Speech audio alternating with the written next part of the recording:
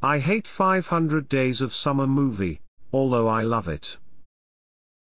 A friend once said, I love 500 Days of Summer movie, but I still hate watching it.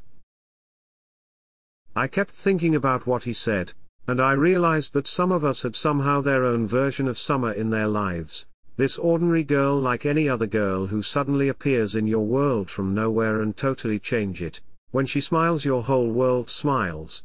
She starts approaching you easily or giving you the space to approach her until you never remember how the life was before her or how everything started. She does everything to make you love her, although she always says that she wants you to be just a friend. She keeps showing the same feelings she asks you to forget. She gives you the permission to fall deep with her until she decides to write the end like she never cared. Summer, the one that makes you wake up one day so alive and another day without any desire to live. You feel like there was no girl before summer and no one will come after her. You feel the months or the years you spent with her were your entire life. You feel a new kind of pain you have never experienced before. You hate everything in your life. You hate everything you shared with her. And, you hate everything about her. While you still love her, you still love everything about her.